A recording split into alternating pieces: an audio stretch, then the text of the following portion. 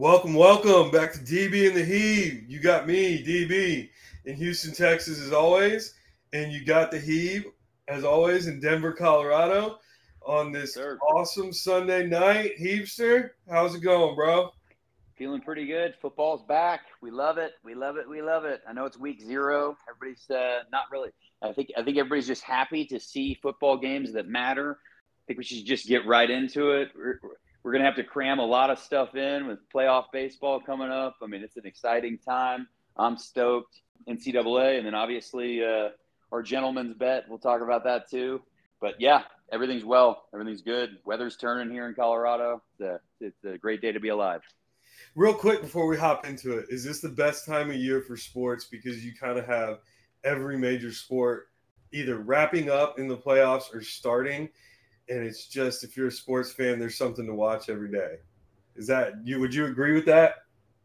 I think we got a few weeks before we're in that time, but we're getting really close. We're getting really close. I think in 3 weeks. I mean, it's sports fans' dream here. I would say that, you got the basketball guys. I mean, obviously that stuff starts in October. So I would say October with playoff baseball, but we're ramping up because football is kind of, we know what these teams are doing after September, the first week in September, or the first couple weeks in September.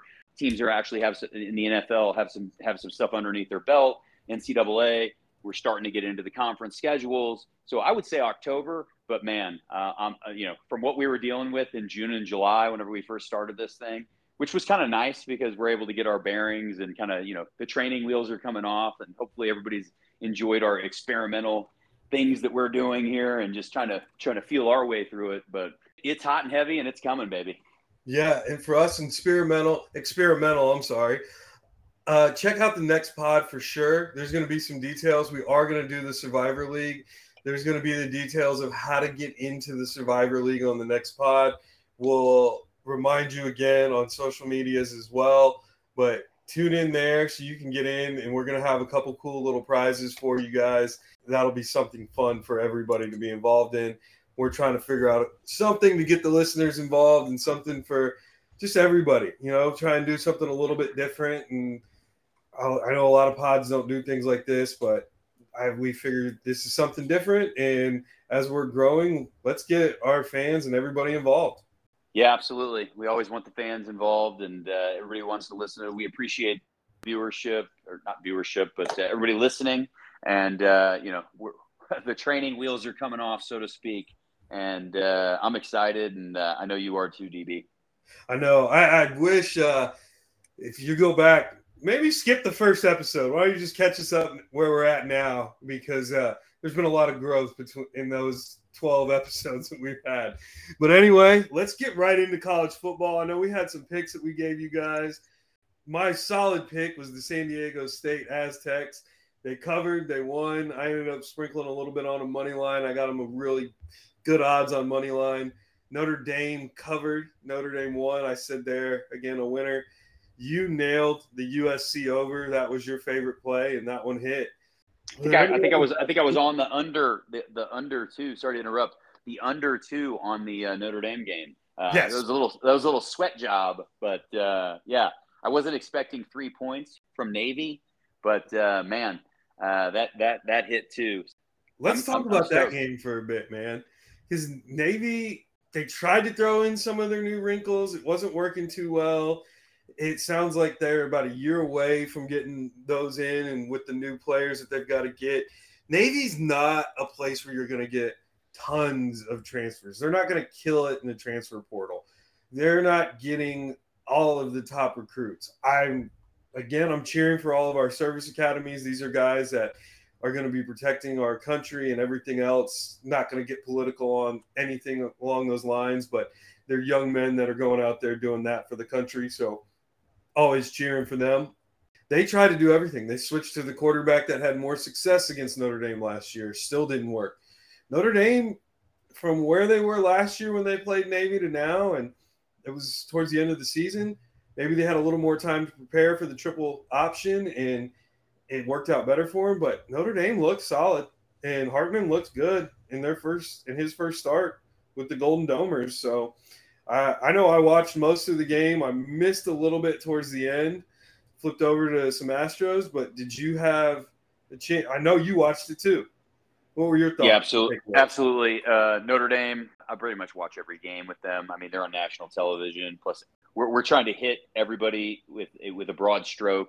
That's why I like to talk about Yankees. I catch a lot of flack about it, talking about the Yankees on here. But, I mean, there's a lot of Yankee fans that, it's just something you can only talk about so many teams, and Notre Dame fits into that bill. I think the Cowboys do. As you know, the Cowboys are kind of in that realm too. A lot of people talk about them, a lot of national exposure. But so Notre Dame, obviously, I watch. It's not just because I'm a fan of the Cowboys or if I'm a fan of the Yankees. It is that they are the national exposure teams. Everybody has an opinion on them. I'm not going to say likes them or dislikes them. I think you hit the nail on the head, DB. I think they had so much time with it being the opening day weekend, traveling to Dublin. It's a big game. I mean, obviously, because it's on week 0. It's Notre Dame football. And just the triple option, I mean, it just doesn't work anymore. I mean, guys are so much faster on defense that they can figure it out. It's something that, this is kind of some offense. I'm not saying there's wrinkles in the triple option that aren't there, but I mean, in the Pee Wee football, they start by running the ball, and it's a triple option. So these guys that have when you have a talent differential between one team and another, and I love our armed services and shout out to them for doing what they do. You hit on a good thing with the transfer portal, and I'll hit on that in a second. But the talent level and the speed, you got speed at linebacker and speed on the D line. You can really shut down the triple option a lot easier than you could a few years ago, just because the players are so much bigger and so much faster. And then couple that with it's the first game of the year. They're ready for it, and they've been getting ready for this for 3 weeks now in spring practice. And up to that, this is going to be our first game. It's on national TV. I mean, every game on Notre Dame is on TV, obviously. But Sam Hartman, I mean, he was a sleeper for me. I mean, I'm not going to say sleeper because he's been getting hyped. I really like the kid. 4 TDs, 251 yards, no picks, 19 for 23. We're going to get to see him play better competition. But shout out to Notre Dame. They took care of business. Yeah, I think you were going to say it looked like a walk in the park for him. Yeah, I mean. I don't think a game whenever you go over to Dublin and you got all. I mean, is any game with Notre Dame a walk in the park whenever you got that exposure and you're a transfer? So I wasn't going to say walk in the park, but I mean, he made it look easy. He did. No, the game itself isn't, of course, but the way it looked as you were watching it, he made every read correctly. It felt like you could tell he was a superior talent to what Navy had to throw at him. It almost felt like they were playing an FCS team. It felt like they were playing one of those cupcake teams that big teams play. And I hate to say that so I don't like to say anything that is downplaying the service academies, man. But they don't get transfers. It's like it's almost being left behind with our service academies because you're not going to get transfers because these guys are getting their education paid for totally, and it's not really totally a scholarship because they have to serve after the fact. I mean, there are some exceptions, obviously. I think we had an exception this year, a guy that came out of Army. I can't remember his name. He was a defensive end or played outside linebacker. Did he end up getting that exception? Kind of digressed a little bit. I'll have to go back and find it. I think he was a I know who you're talking about. Did he end up being a first-round pick or second-round pick maybe? I don't remember where he went. I can't remember his name. I know who you're talking about. He did get He's a high draft pick. Yeah. So sometimes they have exceptions. I mean, obviously David Robinson went to the Naval Academy, and we saw how that he got an exception, didn't have to serve for his professional career, all this stuff. You're not going to get transfers. The transfer portal is basically null and void, and you're operating from a position of weakness. You got to get some kind of new age offense in there, in my opinion. I know we don't want to spend a ton of time on that, but I just feel like Navy, I mean, the triple option, they've been using it for years. I think it's run its course. I'd agree. It's tough, and I see why they use it, but let's move on. You said the game that you liked the best over the weekend was Louisiana Tech and Florida International. I didn't get to see much of that game, but why don't you give me a little bit of rundown? I was watching San Diego State and Vanderbilt. You were talking about the Louisiana Tech Florida International game, which I thought that. Yep, go ahead. Louisiana Tech ended up winning 22-17. But I know you said that was kind of your favorite game that you watched over the weekend. We have so much to talk about. We can't even wait for each other to finish here. We're trying to jam everything in here. So I think that's kind of funny. And it's just week 0. So we're gonna have some fun with this thing. But yeah, I think I mentioned on the pod before that La Tech and FIU was, it looked like a horrible matchup.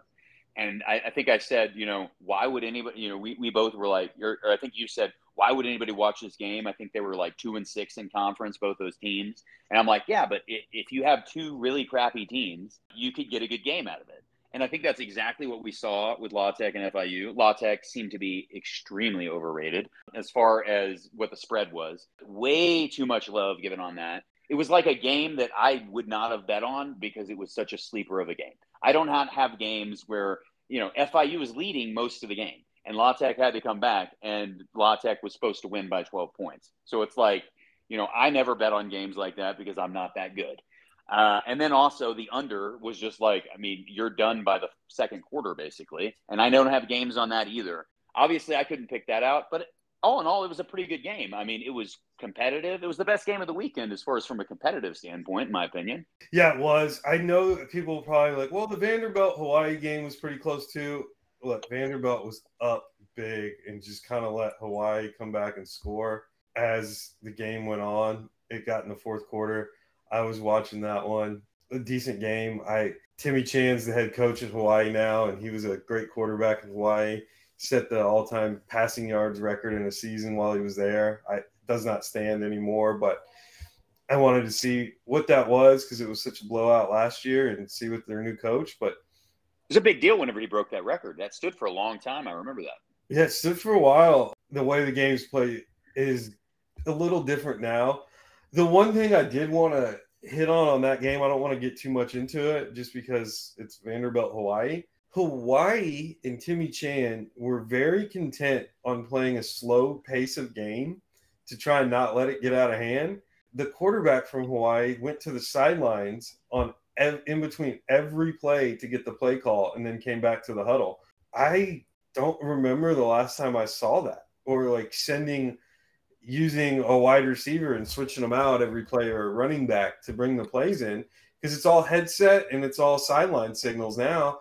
It was very unique to watch. Yeah, I'm going to be honest. I did not get a chance to really watch the game. There's just so much. You shouldn't have watched baseball and everything. I did not get a chance to really watch the game. But I will say for Hawaii, having the valiant effort that they've had to try to close that gap, because I guess Vanderbilt was up from what you were saying, and for them to come back, just with everything that those guys are going through, with guys in Maui. It's just a bad situation with what's going on in Hawaii with the fires and such. Yeah. So for them to be able to get it together and really rally around something's pretty impressive. Yeah, I was happy for them. It was good to see. And I guess the last game that we should hit on, or we can keep going on college football, is U.S. I can go on college football, but there's not a lot of games. So we're pumped. If everybody knows, we're pumped, and it's just week 0. I'm glad they call it week 0. I was so excited, man. I was watching those games from 1 o'clock in the afternoon to midnight. I was falling asleep trying to watch Vanderbilt just because I finally had some college football and I love it. But DB, you text me like at 8 a.m. my time. It was like, we're ready, we're going. I love it. Did. I was pumped, man. I love it, and I'm like, I better turn the boob tube on here to get into this thing, man. I'm excited too. I started catching it. It's great. You do, and sometimes you don't catch it until you start watching the games for some people, and then once the first game comes on, you're like, oh, I'm in it. I love it. My phone, I had a bunch of buddies we were texting and different things. It's fun, and met some friends and watched a few of the games, and I just love this time of year. So fun. I hope everybody on the pod can relate to this, and they're this excited like we are this excited, because we are excited about this, man. It's really cool. It's we're not talking about the dog days of summer in June and July where we're talking about tennis, which we loved us some Wimbledon, but let's not get it sideways. But this is football. This is America, baby. We're going down here, and we're loving it. It's only going to get that much better with the NFL starting. We're ready. Before we hop into the USC game, I'm going to make one tennis comment, and this is about as long as we're going to go on tennis today. The U.S. Open, the final Grand Slam of the year, starts Monday, August 28th. Christopher Eubanks does have a good draw. That's all we're going to say. We're not going to get into tennis. There's too much football. There's too much other stuff that we love as well. but we'll give you little updates on that. We won't be too into it. As we've said before, we're no tennis experts, but we enjoy watching it, and especially we enjoyed Wimbledon. But I mean, damn, this is another thing that I got to put on the calendar to watch. Wow, we're so spoiled over here. I love U.S. Open? Come on now. U.S. Open, the hard man. courts. We'll see. Hard courts, baby. Hard courts. Let's yeah, Ben Shelton and Eubanks got favorable draws. So 2 good Americans rolling. Cool. But anyway, man, Caleb Williams came out, looked good. He threw for 278 yards, 4 touchdowns. They ended up getting some backups in, but man, I think it was a 96-yard kickoff return for a touchdown, really changed the way the game was. San Jose State had the lead. When I tuned in, it was 7-7 in the second quarter. It was kind of close. And in the second half, USC just asserted their dominance and took over the game. For a while, it looked like they were going to cover the 35. They did not. 35 is a big number to cover anyway. So that doesn't matter. That doesn't change anything. They gave up a garbage time touchdown to blow the cover. If you took the 35, come on, what are you doing? But the over did hit, and as we said too, probably a team over. The team over also hit. We weren't too bad on our picks on the ones that we thought were the solid plays and the plays that we told you that you would probably take. The San Diego State, the USC over game. Those were kind of our Notre Dame under. Yeah, I was about to say you had the Notre Dame under. Those were the big ones that we had. Those looked pretty good. I think we overpicked games just because it was week 0 and we started doing it and got a little excited. We'll narrow it down to probably our top 3 picks every week on what we're going to have. So we'll give you those as we move forward as well. Yeah, I think I was pretty clear that I would not have really touched the points in either of those games. But if I had to, just because it was week 0, I kind of threw out there. I think I went 1-1, I believe. I think I hit the Notre Dame covering, but also the USC. I would have probably taken the 35, but I didn't like that. It was a little bit of controversy with the, I don't know if you could call it controversial, but the onside kick at the end. And then also, Caleb Williams coming out so early. I didn't expect him to come out as early as what he did. I thought that USC would want to put on a show. But Zachariah Branch, man, I mean, he had the 96-yard kickoff return for a touchdown. He also, I believe, caught a touchdown, I think, in the game. 5-star recruit. I don't know if that kid has a position.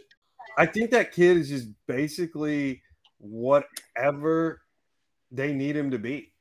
Wherever he can go on the field and however they can get the ball in his hands. He's kind of reminiscent of how Deebo Samuel had been for the 49ers until they got Christian McCaffrey. Just anywhere we can line up to get the ball in your hands because you're an electric athlete and player and can score from anywhere. And I think that's kind of what they're doing with him. Yeah, so it's kind of really cool because, USC historically loves their big possession wide receivers. And they've got a couple on the team right now that are 6'6", that are big. That's USC football. I remember the Mike Williams, the Keyshawn, even going all the way back to Keyshawn Johnson. They like their big prototypical wide receivers. And to have a guy that they're actually kind of moving around and putting him in the slot, doing some things with, and he's able to be electric and being a kickoff returner. It's almost like he's Reggie Bush size. I think he's only 5'10". I mean, he is a small guy, especially seeing him in the USC Trojan uniform lining up at the wide receiver position. I mean, it's almost unheard of that at the wide receiver position, you got a guy that small because they like their big wide receivers. And so it's cool to see USC changing a little bit and putting him in the offense. He's a freshman. He was a 5-star recruit. The guy is electric, though. I mean, he just like what you said, you got to get this kid the ball. And Caleb Williams is going to figure out a way to get this kid the ball. And it's going to be fun. It's going to be really fun. Okay, so before we move on from college football talk, I told you I had a question for you. I wasn't going to let you know what it is. So as you're watching these games, they have the weirdest TV shows advertised for these games. One of them was like, is this a snake oil product or not? With David Spade, new TV show. The celebrities are replicated on Mars, living on Mars and doing all this. I see all these TV shows. By the end of the season, I know exactly what they all are. I can't ever remember watching any of them. It got me thinking, because it feels like it's different shows every year, and there's these weird shows that they advertise. Does anybody watch them? Do you ever tune in and watch them? Are you talking about the commercials specifically? Yeah, on the commercials, because these channels are advertising for their fall TV shows. Do you ever watch any of them? Do you I'm going to be honest. I'm going to be honest. Before we started doing this, there's just with everybody in here probably knows that I love baseball and I'm a big MLB guy. It's hard to fit the college football in with the MLB that I'm watching. I'm flipping constantly. I'm not even watching commercials really. I'm flipping back and forth trying to figure out, just try to consume as much stuff and see as much stuff as I can to try to impart my, I'm not going to say knowledge, but I mean, my takes on things. I want to give it to everybody. So I'm not watching commercials, honestly, bro. Like it just doesn't happen. I'm flipping back and forth to other games, and when it goes to commercial, it's like, oh, let me go in here and see who they have pitching in the seventh inning. Baseball's getting exciting right now. I mean, I think that's a good segue for us to finish up the college football deal and move into a little bit of baseball. But I mean, baseball's getting exciting. I mean, the AL West has totally been flipped. I mean, I don't want to get too far ahead of ourselves, but there's just so much to watch. I mean, I think it's an awesome time. Okay, yeah. All right, well, you don't see those commercials. We're going to get into baseball then. I see them. Sorry. Sometimes I'm gambling on the game, and I just don't want to change the channel. I'm like, I don't want to miss something right now. I'm right by a cover, right where I need to be, and I see those weird commercials. I'm like, who in the hell watches these shows? And well, I mean, I feel like we all lean to our own things, right? Like, you know me, how much I love baseball, and I think it's safe to say that you would say that I probably watch way more baseball than like you do, and you're more of an NCAA guy that watches way more NCAA. I mean, maybe not way more, but I mean, we watch, but I mean, we all go to what we're drawn to, and I think that's fair to say. Like, you definitely are more inclined with NCAA, and you're betting on games, and I'm just a village idiot, kind of like I know football, but I mean, I'm like I want like who's Detroit putting in the eighth inning here, bud? Oh no, I got you, but the village idiot comment got me rolling. Yeah, let's go right into it. And who Detroit's putting in the eighth inning? I think it was a pitcher in the ninth inning they put, and the Astros hammered him a little bit. Oh man, wow, yeah. Astros just putting up a huge number. I think 17 runs today. After giving up 17 on Thursday. Yeah, exactly. It's like feast or famine going on here. They had a couple different position players that Detroit put in after the fact. They raised the white flag. I think the guy that came in was throwing it's funny to watch these position players. It doesn't happen very often at this level. It's funny because we're sitting here watching with Jen, and she's like, is there a mercy rule in professional? And I'm like, hey babe, there's no mercy rule in professional baseball here, but we might need to talk about it. It happens a few times a year, but to watch the position player come in throwing 54-mile-an-hour changeups, throwing their 70-mile-an-hour fastballs, which throws everybody off for a loop. I thought Yordan Alvarez was going to finally break the trend that he's been in with he's in a drought right now as far as hitting a home run, but it did not happen. He laced one down the right field line. Not going to spend too much time on it. I will say Justin Verlander, 100th win in what stadium? It's not Comiskey anymore. It was never Comiskey. Comiskey was Chicago. It was Tiger Stadium. Oh, not Comiskey. Sorry, it's Comerica Park. Comerica. It's a beautiful stadium. If you ever get a chance to go, walk around it. The outfield is really nice. They've got different statues of different players. They've got Ty Cobb, Al Kaline. Some of the Tiger greats are out there as well. No Cecil Fielder, but 100 wins though in that ballpark for Justin Verlander. Pretty cool. He's a great pitcher. I know there were some texts going back and forth in our personal text about Verlander with the Astros. I don't know if we got time for that. Maybe we save that for the next time and he gets. I don't know if we got time for it, but we got to let everybody know what the conversation was.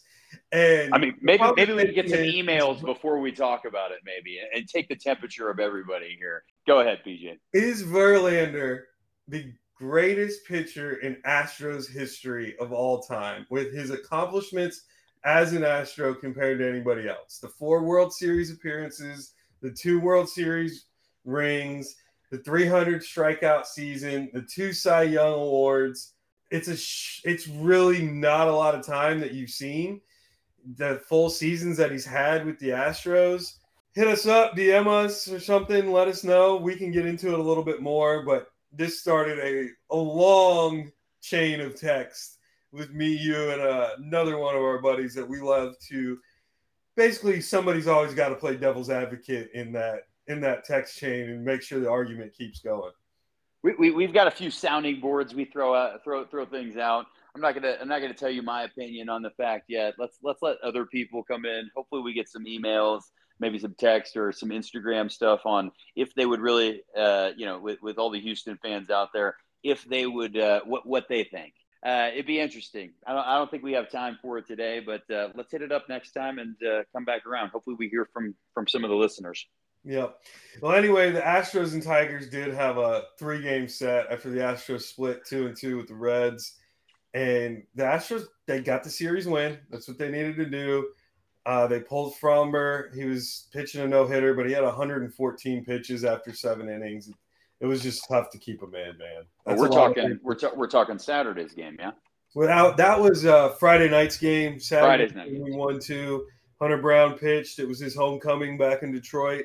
He's out of St. Clair Shores. I think he went to Lakeside High School. For anybody who's from there, my family's from that area. My dad's actually from St. Clair Shores. So my family is from that St. Clair Shores, Grosse Pointe area.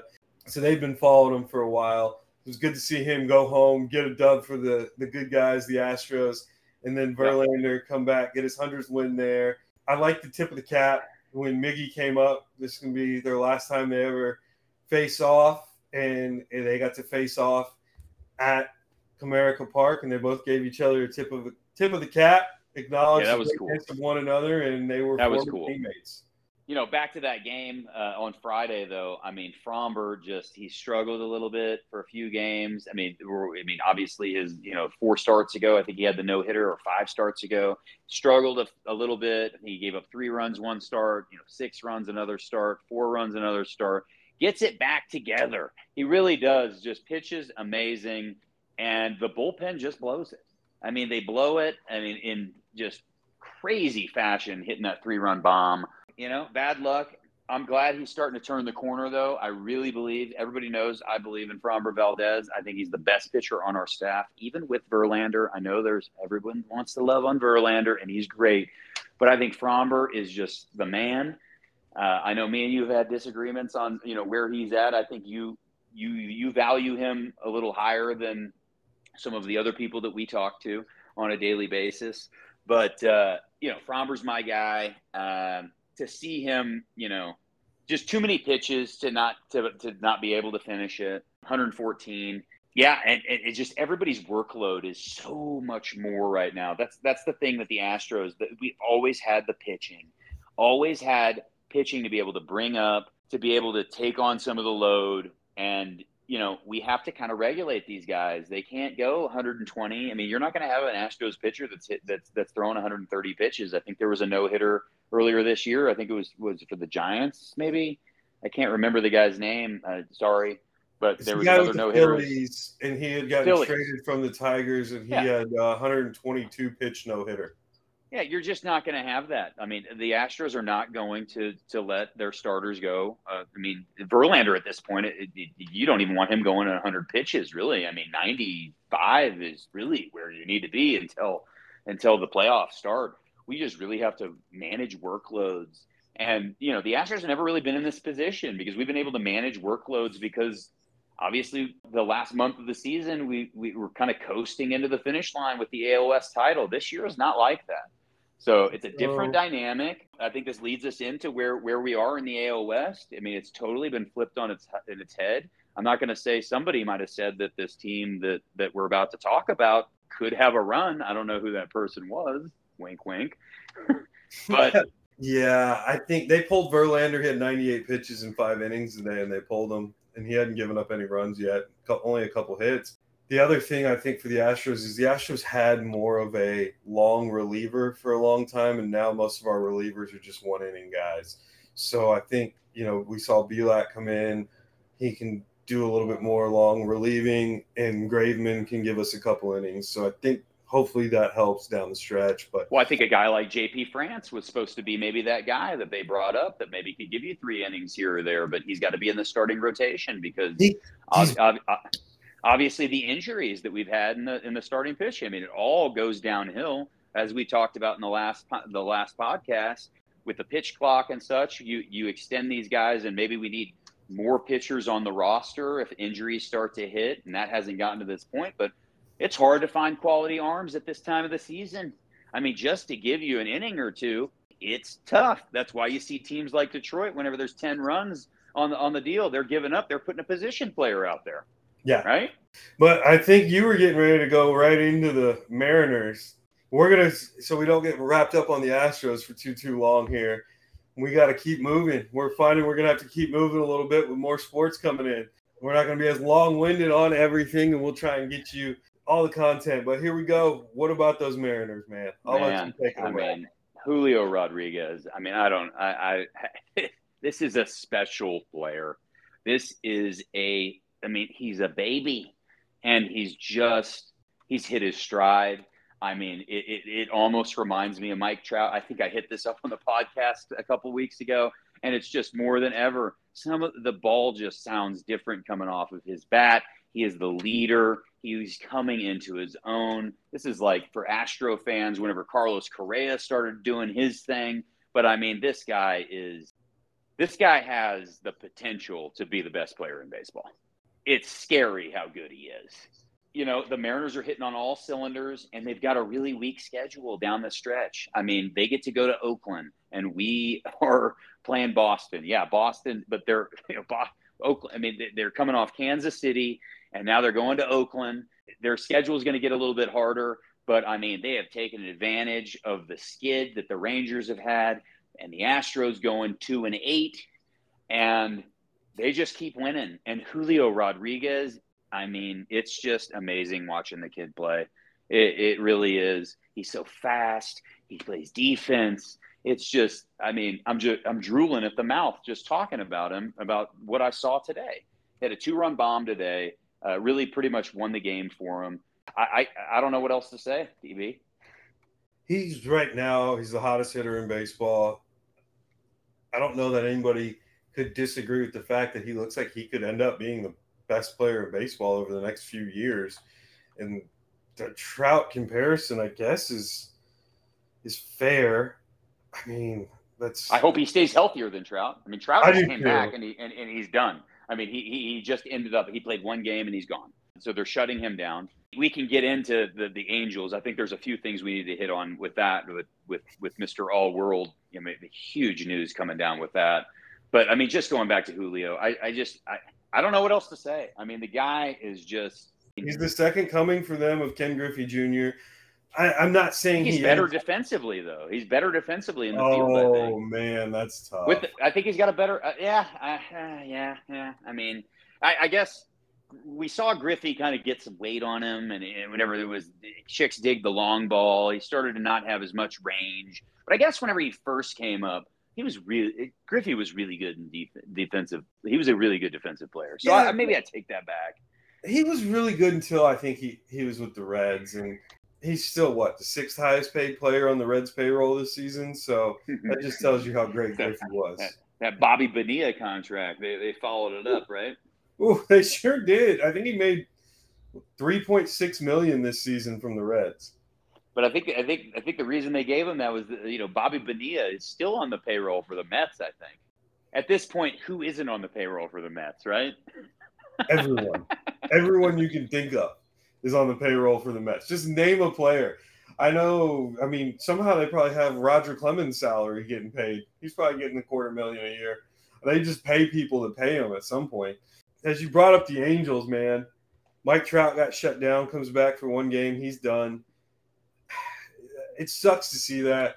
Trout has been so good and just can't stay healthy. Trout is it's crazy. Trout just feels like, I don't know if they're trying to rush him back, if he's not getting fully healthy. They don't want to sit him too long. I don't know what's going on there. it just feels like he's getting hurt way too often. It hurts to see it, to be honest with you, because you Yep. know how electric he is and how much fun to watch when he was on top of his game and doing everything. So I don't know that he's ever going to get back to that player. I don't know that he'll ever be the best player in baseball again. But I think Trout at 60 or 70% is still better than most. And that's the reason why he's probably getting rolled out quick. Yeah, I mean, this goes into the whole big injury news for the Angels. Like, how are they managing injuries? Because obviously news came down this weekend about Shohei Ohtani moving into free agency. They went all out. We've all talked about it. Shohei has been dealing with arm fatigue, quote unquote, arm fatigue for the past 5 starts, and they seem to be just dead set on rolling him out there every time. And the next thing you know, boom, the shoe drops, UCL tear, which I think it's going to have to be Tommy John at this point. I would not be surprised. He's getting other assessments done. He's getting a second opinion. He had the Tommy John, I think it was in 2017 maybe, or 2018. It was right after he came up. He missed an entire year. He still managed to DH, and he was still hitting. And it's just a weird situation. But what the hell is going on with the Angels in managing injuries? Because this is something that can really be a stigma on a franchise. If you can't take care of superstars like Mike Trout and Shohei Ohtani, there's a problem, and not a lot of guys are going to want to come play for you. Yeah, I don't know if they're shutting him down completely. I did see one report that said he was going to bat still. Yes. Is that correct? I did see that. I think that's what they're going to go with. I mean, they're all in, and they're gonna lose him. Obviously, in free agency, they went all out, but he's still gonna bat, and he did bat while he was rehabbing in 2017. Whenever he had I think it was 2018 or 2017. I can't remember. Apologize, but he did DH and he played dual roles. But this also comes. I mean, this is a bigger deal though, because Shohei is so good at the plate, and is this dual role thing starting to rear its dirty head? We have not had a player like this. If he's breaking down, I mean, this guy's a 50 home run a year guy. So it's not like you're like, oh, well, he's got a pitch and we need to rush him back. You rush him back with this, and, we still want him to hit. At some point, does he become a reliever, I've heard, whenever he comes back, to limit his pitching? There's so many things out there of unknowns, and we just don't know what we're going to get. But how do you not manage this guy's innings whenever his arm is tired? If they're saying arm fatigue over a month, you cannot just roll the guy out there because you're going to lose him in free agency. I disagree with it. Some of the stuff that the Angels have been doing just seeds of desperation. I start to wonder, is this the problem with Mike Trout? Because Mike Trout's been dealing with this stuff for 2 years. And I really don't know. I'd love to hear your opinion on it. I don't know what's going on in their locker room there. I don't even know why Ohtani's batting. He was 0 for 4 today with 2 strikeouts. He's got the UCL tear. Like you said, it's supposed to be Tommy John surgery.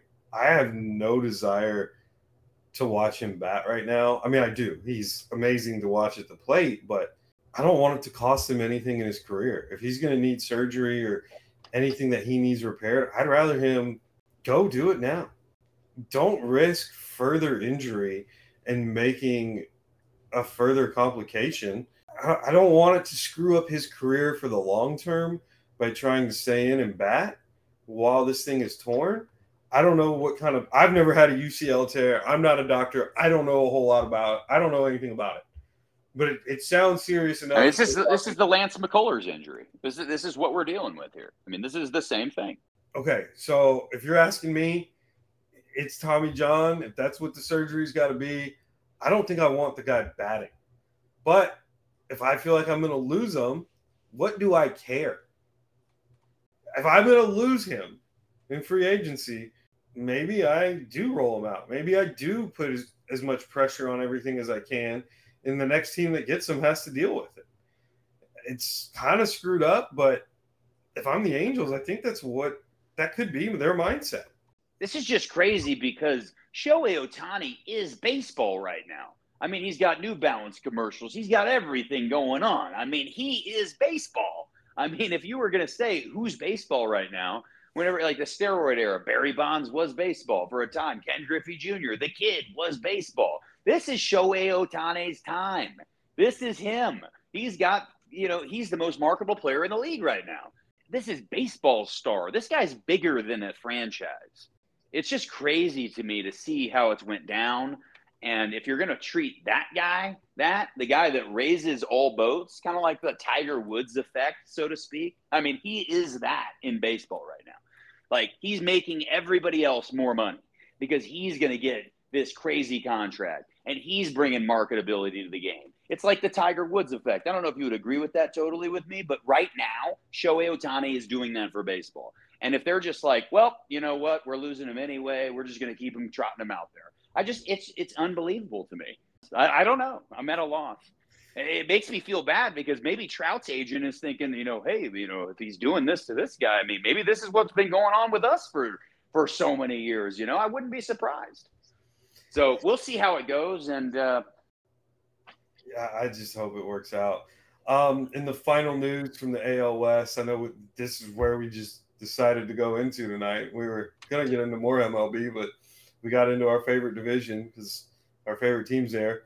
The Oakland Athletics are now the first team to be officially eliminated from the postseason. There are other teams we know aren't going to make it, but they are now mathematically eliminated, and the first team to be mathematically eliminated.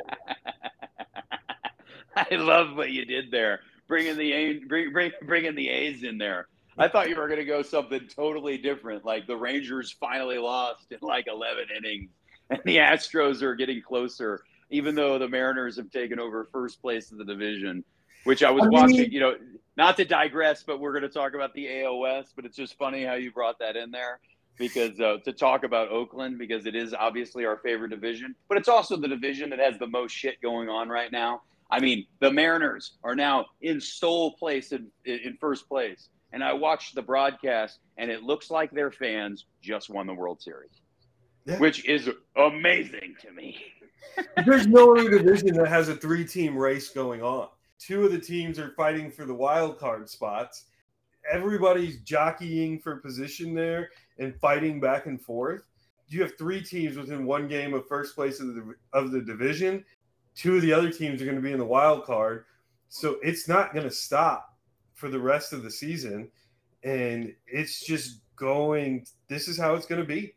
Actually, I take that back. The Astros are officially out of the wild card race. We're still in the wild card. We're still in the wild card. Yeah, I looked at this stat wrong. I'm sorry. Yes, the Astros are the 3rd team in the wild card. Which actually, if we're going to make a wild card, if the Astros are going to make a wild card, that might be a better draw for them, so they don't have to go up against Tampa. But we can get into that in a different podcast. But yeah, the AL West is the wild, wild west. Not throwing the puns out there, but I mean, it is amazing what's going on. But I do find it funny that the Mariners fans are literally like, there was a lot of hype in the beginning. I mean, I work with a Mariners fan at my real job, and he told me 2 months ago that the Mariners were done. They were not going to do anything. And I said, oh, whoa, hold on real quick. This team's got a lot of talent, and they got a lot of talent that is untapped and not living up to expectations. And, but I think it's funny that now the Mariners fans are like, we're winning the World Series, or them getting the division lead is like them winning the World Series right now. And I thought that was funny. That was one of my takeaways that I had. The bullpen for the Rangers, though, is just imploding right now. It doesn't matter who seems that the Rangers run out. Aroldis Chapman gave up another 9th inning. They've switched back and forth between Will Smith, the lefty who's on the Astros rotation. He actually got left off the postseason rotation, the postseason bullpen, because we didn't really need him last year because we were so deep. Aroldis Chapman, I mean, he's always had the problems with the walks. He gave up another one today with the Twins. Their bullpen is just an absolute mess. We'll see how that is down the stretch. But like I said before, it's a better deal if the Astros end up in the final wild card because they get to play Minnesota as opposed to playing Tampa Bay. I'm still holding out hope that they just left playing Kansas City I mean, they're playing some of the worst teams in baseball, and they keep winning. They were winning against good teams, and they're winning against bad teams. Yeah, they're still 9-1 in their last 10 games. Every time you look at it, no matter how many games they play, they seem to just be 9-1 in their last 10. And if you're going 9-1 over 10 game stretches in the MLB, you are going to be very, very good. And there's no other way to say it. I mean, it just is what it is there. I know you loved your boys in pinstripes. They were clearing the benches this week against the Tampa Bay Devil Rays over the weekend. Brandon Lowe from the Devil Rays kind of called them out. Or I guess the Rays. Sorry, not the Devil Rays anymore. Not the Devil Rays, yeah. Not the Devil Rays. That's one of those ones I think I'll always screw up. He kind of called them out. He said, look, we're not looking in the rearview mirror at last place teams. We're here to make the playoffs. We're in a playoff run. We're trying to win a World Series. We're not concerned about last place teams. They need to quit throwing at our guys. They hit one of their players in the head. They hit a few of them today. I think they hit 3 or 4 different Rays players today, and there was multiple times the benches cleared, but in typical fashion, there's no fights. They just clear the benches, yell at each other, and somebody might get ejected. But it was just funny to see he called them out and said, we're not worried about last place teams. He got on my bandwagon, baby. We ain't worried about last place teams up in New York. Yeah, the Yankees are an easy target right now. You would think the Yankees would have this amount of fight to actually win baseball games. Aaron Boone has lost the team. I don't really know if it's an Aaron Boone problem. It definitely falls on the manager. And if you're having these guys get all rifled up with whenever they're losing, it seems like it's starting to boil over. This team's not a good baseball team. It just isn't. And Aaron Judge is not enough because he's not healthy enough right now to carry the team like he did last year. So I think that's what it goes down to. Carlos Rodon had a better start. He's been pitching better as of late, which is better because he couldn't pitch much worse, especially considering the contract they gave him in this offseason. But I think that the pitching is going to be okay with Cole and Rodon moving forward as long as Rodon can stay healthy. But this team is not a good baseball team. They don't do fundamental things. They don't do the small things to win. That's all we got for the Yankees, man. Last place. Love that. That is what it is there. The Brewers are hot. They're on an 8-game win streak. The NL is not changing much. We're not going to get too much into it. Let's get into just the NFL just for a quick minute, and we'll wrap it up with that golf. The one thing I do have to say, your Cowboys made the trade. I think it is absolutely an irrelevant trade. A guy who couldn't win a backup spot or even basically a third string spot with the 49ers and Trey Lance. I think the biggest news on Trey Lance to me, he went to the Cowboys, doesn't move any kind of needle. He's, I guess, a backup there.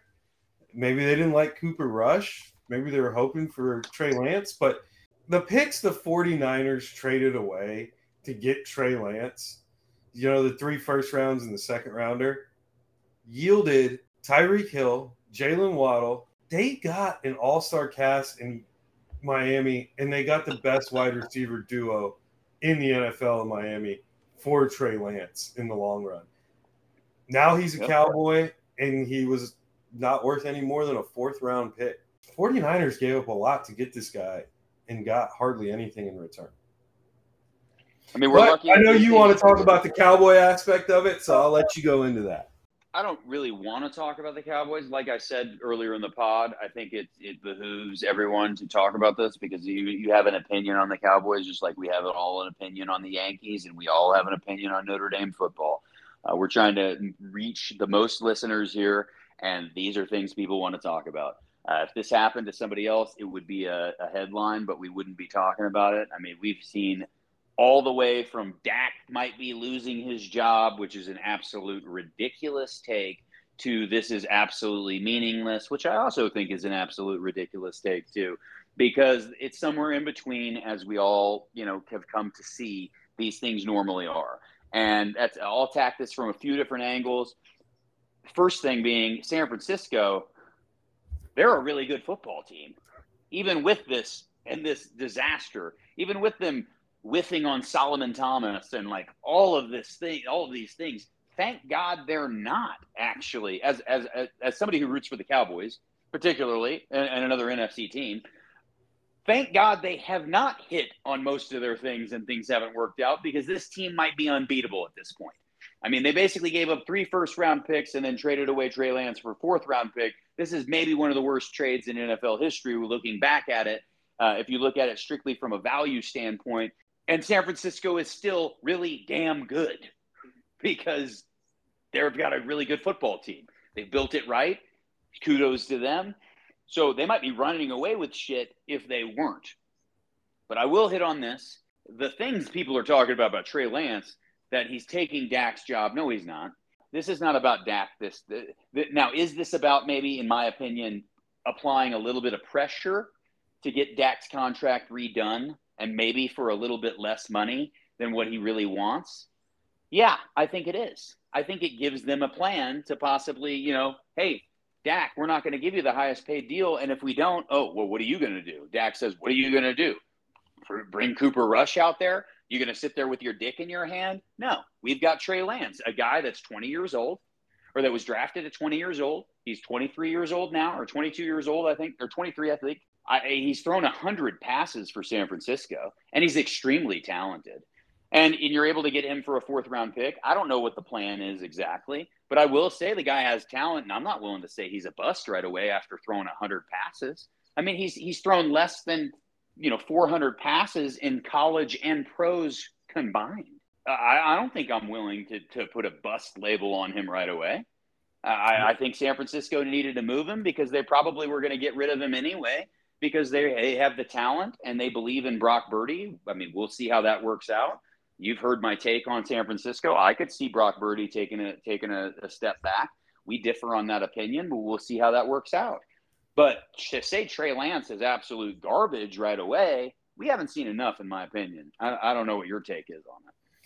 I don't know that you've seen enough to figure out what he is. I don't think he's going to end up being a starter. He's had so many injuries. He might have a little injury PTSD. I don't know what the heck he is. I know he's got a lot of talent. Everyone says he's got a ton of talent. I haven't been at practices to see it. You just haven't seen him on the field enough to know what he is.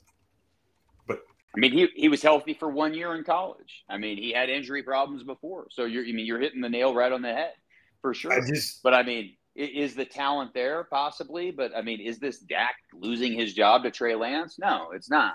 But is this an option possibly if they're just like, Dak, we can't pay you, $60 million a year, dude? Like, I mean, you're just not worth that because you haven't gotten us to the promised land yet. I think that's a possibility, and it gives an option. The reason everyone's talking about this is very, very unorthodox for the Cowboys to actually make a trade like this, because they usually hit on 3rd and 4th round picks. The meat and the potatoes of the drafts that the Cowboys have been so good at, it has not ended up with results as far as Super Bowl championships or NFC championships, but they've drafted really well over the past few years. And so to give up a 4th-round pick for a quarterback, whenever you got all this quarterback controversy, I mean, could be a marketing deal. Who knows what Jerry's thinking, but they don't make trades like this very often. And then it's the Cowboys, so we're talking about it. Yeah, I think that's all there is really to say on it. No one knows what he is. And for a 4th-round pick, why the hell not take it? Lottery ticket. Fuck it. That's actually a great way of putting it. I've never thought about it like that. That is a great way of putting it. You traded a lottery ticket for him. You traded a 4th-round pick. You got a lottery ticket. If it works, it works. If it doesn't, it doesn't. All picks are meaningful in the NFL.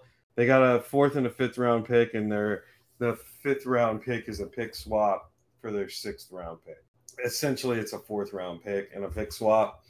It's just interesting to see an offensive lineman traded right now, 2 weeks before the season starts. I just feel like you don't see a lot of trades 2 weeks before the season starts, and we just got 2 of them. I think you're seeing this happen more and more at all after the draft. I mean, The draft was normally whenever it happens. I think the NFL is changing a little bit, which is good. I mean, we like to talk about trades. I mean, obviously, it's never going to be like the NBA trade deadline where you get superstars moving all over the place. But I don't know. I think it's good for the NFL. It gives everybody something to talk about. Yeah, I think let's move on. Let's get into golf because this is really going to be the last time we're going to talk about golf until the Ryder Cup. Not for a long time after that. There won't be much, but we'll be pretty football heavy for Wednesday's episode.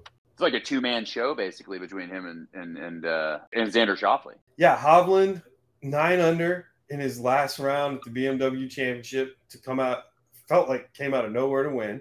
7 under. He was in the lead this week, but 7 under to hold off Schauffele, who was 6 under today. So 61 and 63, what, 2.1 million? I'm sure his caddy's pretty happy right now. Go. If you're the caddy, you need to go buy yourself something. Hovland was great. He really had struggled with his short game, and you've seen it come around from the beginning of the season to now. He was making putts. He chipped a lot better. I mean, he could not chip. Last year, he was terrible. I bet you chipping and some of those short game stats last year, he was towards the bottom. He's always been up there for driving stats, for driving accuracy, shots gained on approach. To see his short game come full circle now and just a complete 180 of what it was to start the year to now is quite amazing. And he looks the part of everything the FedEx Cup champion should be and what we expect from the FedEx Cup champion. As you always say, major kudos to him. Every little aspect of it. It was impressive to watch, to be honest with you. He just never relinquished the lead once he got it. And he just kept going. He finished Friday tied for the lead, finished Saturday in the lead. The weather delays didn't affect him. Nothing bothered him. And he just kept going. I mean, I had Scotty Scheffler. He opened the day first round with 3 putts. He missed a 2-footer yesterday. He missed a 3-footer today somewhere. He just looked terrible. And I think he just needs to stick with the spider and stick there. Your guy Rory did finish in 4th at 14 under. He faked a back injury. Grinding it out. Whoa. Careful there. Faked a back injury. He had less distance. I'll let you continue, though. But he faked the back injury. He put in a built-in excuse just in case he didn't win. He was running around the practice area on Saturday, looked completely fine. Charles Barkley called him out to his face. He got a chuckle out of Rory, so we're not really sure. He tweaked his back playing with his daughter is what he said. It was a back tweak. We should cue up the DJ back in the day. You know, where you were picking up a kid. Yeah, a large kid. It's the only thing I could think of whenever we were talking about that. But let's move on. I think Rory's a little less. I don't think he would be faking it, but go ahead. I mean, he was running around pretty well. Anyway, I don't want to just harp on the guy finishing 4th when Hovland looks so dominant. Hovland killed it. Like, I mean, the chipping was amazing. He was all around the greens and stuff, and just putting it within 2 feet. Just seeing the growth of the game, to see a young guy coming along. I mean, he's going to be a force. He already is a force. Congratulations to him. I don't want to get too caught up. I think it's funny that we both picked guys that have putting issues, and they both were using the TaylorMade Spider. I think we should all just talk about how this is TaylorMade's fault at this point. Maybe they should try to just switch putters between each other, and maybe they could figure it out with each other's putters. I mean, it's what they did. Rory went to a Scotty Cameron putter. Yeah. It was a mallet though, but yeah. It was a mallet, but it's a Scotty Cameron.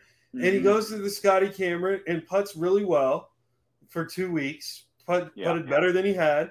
Scotty Scheffler got rid of his Scotty Cameron and went to the TaylorMade Spider. Felt like his best 2 weeks putting this whole year. And then they both switched back and they both look terrible again. Yeah, I think I like the Stevie Wonder on the green. I'm sure there's been a lot of memes about it. I will say one thing, that Rory definitely kind of grinded it out a little bit, even without the putter working, a little bit better than Scotty did. That's why he finished a little bit ahead of him. But there was really no chance. I mean, the story of the week was between, 2 guys battling it out. And I think it's a win for the PGA Tour and the FedEx Cup in general. because we haven't really seen during these FedEx Cup championship runs. Colin Morikawa was in the lead, tied for the lead after day one. That's kind of what I mean. Yeah. Back. And that's kind of what I mean is you back. had guys that actually showed up and like made a real charge. Normally you see, okay, it's going to be one of the top 3 guys. And Hovland was number 2 and started at 8 under. I get that. But he really blew away the field, though, with what he did. I thought it was good for the FedEx Cup to have that happen, that it wasn't just like a predetermined thing that, the number 1, I guess number 2 did win.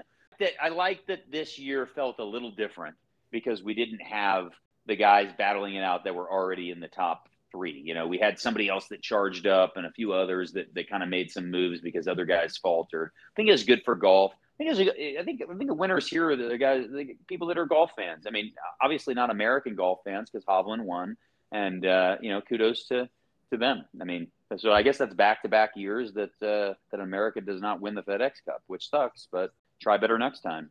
Yeah, to quote Brooks Koepka, I mean, start the putt online. Hovland's probably the hardest guy to ever root against. He looks like he's so happy playing golf. Mm-hmm. And if anybody remembers earlier in the season, he won Jack's tournament, the Memorial up in Dublin, Ohio. You know how he celebrated his win? He got in a car or a rental car or whatever, drove an hour and a half to wherever the U.S. Open qualifier was, and was the caddy for his college roommate who was trying to make the U.S. Open through a qualifier. So the very next morning at 7 or 7:30 in the morning, Hovland's on the bag playing caddy for his friend and trying to help his friend make a U.S. Open. His friend did not, played well that day, but did not make it on the longest day in golf, which is 36 holes for the final qualifying spots. There's no other PGA pro who's doing that. There's no other guy doing all of that. We're not seeing people win a tournament, and it's one of the signature or designated events. They keep changing the name on me. They were elevated events, they're designated events, they're signature events. It's one of the ones with the top purses. He wins that. It's a big tournament. You get all the top players there because it's Jack's tournament. He gets anytime it's Jack's tournament. I mean, that's golf right there. That's definitely the Memorial is a big deal. So yeah, and he won that in a 3-man playoff against Schauffele and Denny McCarthy. Mm-hmm. It was good to see, and it's one of the most refreshing things. He does live, as he said in his post-round press conference, he does live in Stillwater, Oklahoma, so he does live in America now because he went to Oklahoma State. He's a good guy, man, and he's got to be one of the hardest people to root against. Seeing him do that, I've always liked him, but seeing him celebrate by winning the tournament and driving the hour and a half to go caddy for his college roommate, it made you love the guy and just cheer for him even more. We're pro-American on here. We're not shy about it. We're always rooting for the American guys. But hey, he's the only golfer ever out of Norway. There's not much golf out of Norway. He's just a feel-good story all around. Yeah. This guy is the quintessential not Sergio Garcia of like a European golfer. Like this is an easy guy. This is an easy guy to root for. I mean, he wins the tournament, jumps on the bag, goes to his college roommate, and like, let's get you to qualify for the U.S. Open. I mean, it's a cool deal. It's really cool. I think golf wins. It's nice to wrap up golf for the season. We're going to have a few podcasts moving forward whenever Ryder Cup starts. Talk about Ryder Cup. I think it's going to be a Thursday, Friday, Saturday, and then we're basically done for golf for the whole season, and waiting until Hawaii. Hopefully Hawaii is in a better spot as we mentioned that about the University of Hawaii whenever golf comes around at that time. Yeah, the Ryder Cup pods will be shorter pods. They'll just be specific to Ryder Cup because it'll be in the thick of football season. They might even be live pods while we're watching the Ryder Cup one day. Just decide, hey, it's going to go live for like an hour. If you want to come on and listen, come on and join in, shoot us some messages or something. We'll get it. But before we wrap this up, there's one more golf thing I do want to talk about. I've got a fall golf trip coming into place. I don't think I've talked about this with you at all yet. I don't think so. Throwing it on me on the spot here. So I'm going to go I got some buddies up in Pennsylvania I go visit once or twice a year. And somehow I got on a deep Google dive of the oldest golf courses in America.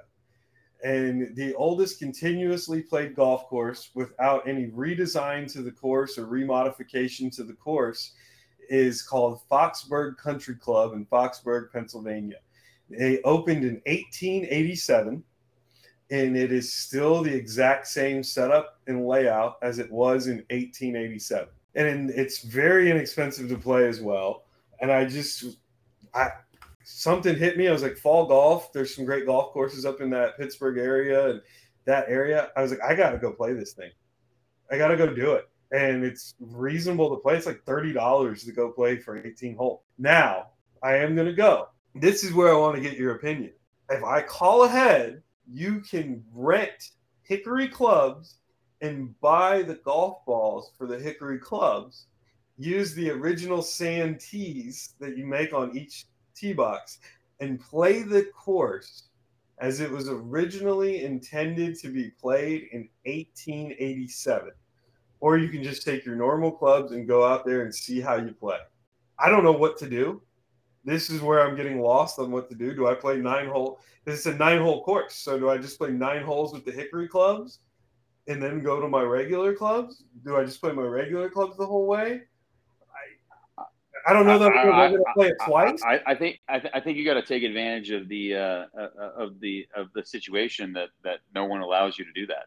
So yeah, absolutely. I would play it old school, and then especially with it being a 9-hole course, no doubt. I think it's a no-brainer. I think you play it old school with the Hickory Clubs and the you're making your own tees basically. I think you do that, and then you try to beat your score with the big boy club. Maybe you're surprised, and I think we'd love to hear about how that works out. Yeah. So you thinking it's a 9 and 9 kind of setup? Absolutely, 9 and 9. Replay it 100%. Yeah. So I think it's $31 for 18 holes with a cart. For $31, I mean that's like not even a night at the bar. So yeah, absolutely. I mean, that's not even take advantage of that. Exactly. No brainer to me. Yeah, I don't know how much it is to rent the clubs. So if you're playing with your own clubs, it's $31. I'll get you guys the rental prices and stuff, but it just seems too cool. There's no redesign. There's no nothing. It's been open since 1887. This course is 136 years old. That's really cool. We're definitely going to need some Instagram pics on you teeing it up. Maybe a little video of you building a little stand castle before you whack it with the Hickory Club. I want to see that. Oh yeah. And I mean, I've only ever played one course that was built in the 1800s, and that was built in 1897, which was Pinehurst number 1. And I didn't play that well. I was so in awe of that course being from the 1800s, and there's a horse track by it, and there's all these things, and there's cottages and houses on it, everything else. I took in the golf course way more than I focused on playing golf on that golf trip with my buddies. And that was a great time and experience. Only downside was Pinehurst number 2 was under construction when we got it. It was during the COVID year, but we did get to play Pine Needles, and the Women's U.S. Open was there last year. So that was fun. And we played Pinehurst number 4. That's the alternate course for the U.S. Open. So the 2024 U.S. Open is at Pinehurst. The opening 2 rounds will be on Pinehurst number 2 and number 4. And then the final 2 rounds will just be on Pinehurst number 2. Couldn't love that place more. And the fact and the appeal that I get to go play another course built in the 1800s in America, and really, for all accounts, the oldest course left the way it was intended and can be played the way it was intended in America. I got excited. And one of the other courses I did find is there is a golf course in the Bronx, New York, which opened in the early 1900s, which is the oldest municipal golf course in America. And you can play that for around $50 too. Me and you might need to take a trip up to that and, maybe hit a Yankee game up. I paused on the Yankee game. I was good with that. I was thinking more try and play that old course in the Bronx and maybe get around on one of the Bethpage courses when it comes time. Yeah, we could do that too, but we got to hit the Yankee. I mean, I don't step foot in the Bronx without going to the Yankee Stadium. So you know me. Oh boy, you got the pinstripes, you got the jerseys and the hats ready. Oh boy, but Man, I think we've hit everything. We'll be quick. We'll wrap this up.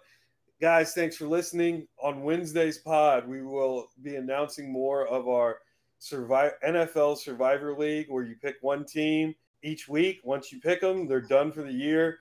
Listen to Wednesday's pod for the details so you can enter. We 100% the winner is going to get a little segment on the pod with us. I know some people have asked to come on, so this is going to be your way to get on, and we'll have another prize for them as well. Follow us on Instagram, Twitter. Send us an email. We're trying to get better on our social media. We're learning the pod and learning the social media, so we're getting better for you. We're going to try and get a little more content for you, and thanks for listening. Yeah, as always, like DB said, hit us up, Twitter, or I guess now X. We got a page. Let's follow us on that. The Survivor thing, we're gonna have a good time with it. We're gonna have fun. We want to hear from you guys, and thanks for growing with us. We appreciate it. All right, well, you guys will hear from us on Wednesday. Be good.